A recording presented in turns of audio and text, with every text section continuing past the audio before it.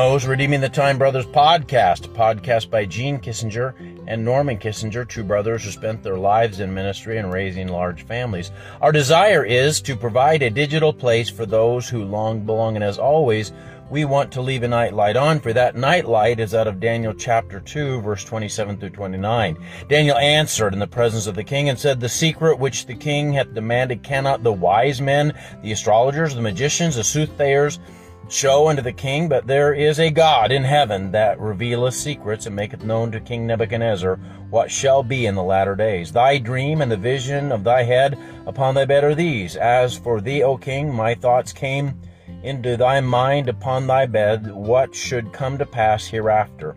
And he that revealeth secrets maketh known unto thee what shall come to pass." This is Daniel 2. Daniel talking, of course, to Nebuchadnezzar and rightly interpreting a dream that nobody else could interpret it. God knows.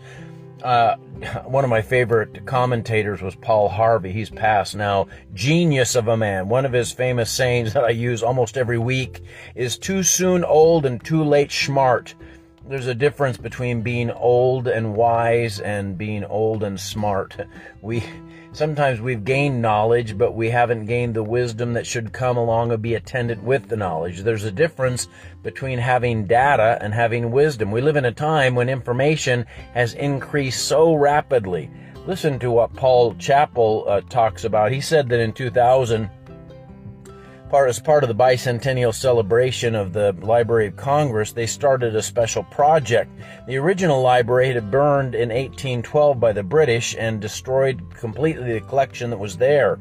In America, we had purchased 6,500 books from Thomas Jefferson, and that was the start of the library. So they started to try to rebuild that original collection of those original books. In 2000, they started the last phase of that to try to find these very rare books so that they could restore what had been lost. Boy, imagine how much time Jefferson had to spend to get those books, and then the Library of Congress had to try to get them back.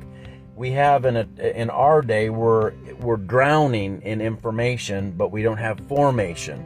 We don't have wisdom. We don't have understanding. And so when we don't know what to do, we need to run to God.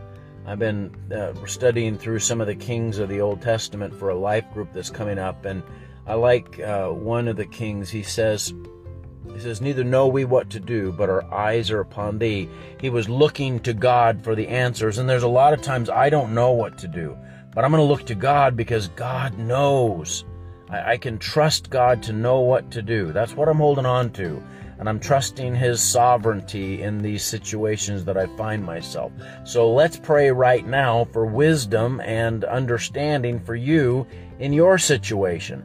Mighty Father God, there are times we don't know what to do. We don't know the next step. We don't understand how this thing is unfolding, and we just trust you to get us where we need to go. We trust you. Our eyes are on you. We have no power or might against the current situations that we face, but you do. You have a righteous right arm. You have infinite wisdom, and we ask you to move in a powerful way so that none would be able to gainsay what you've done.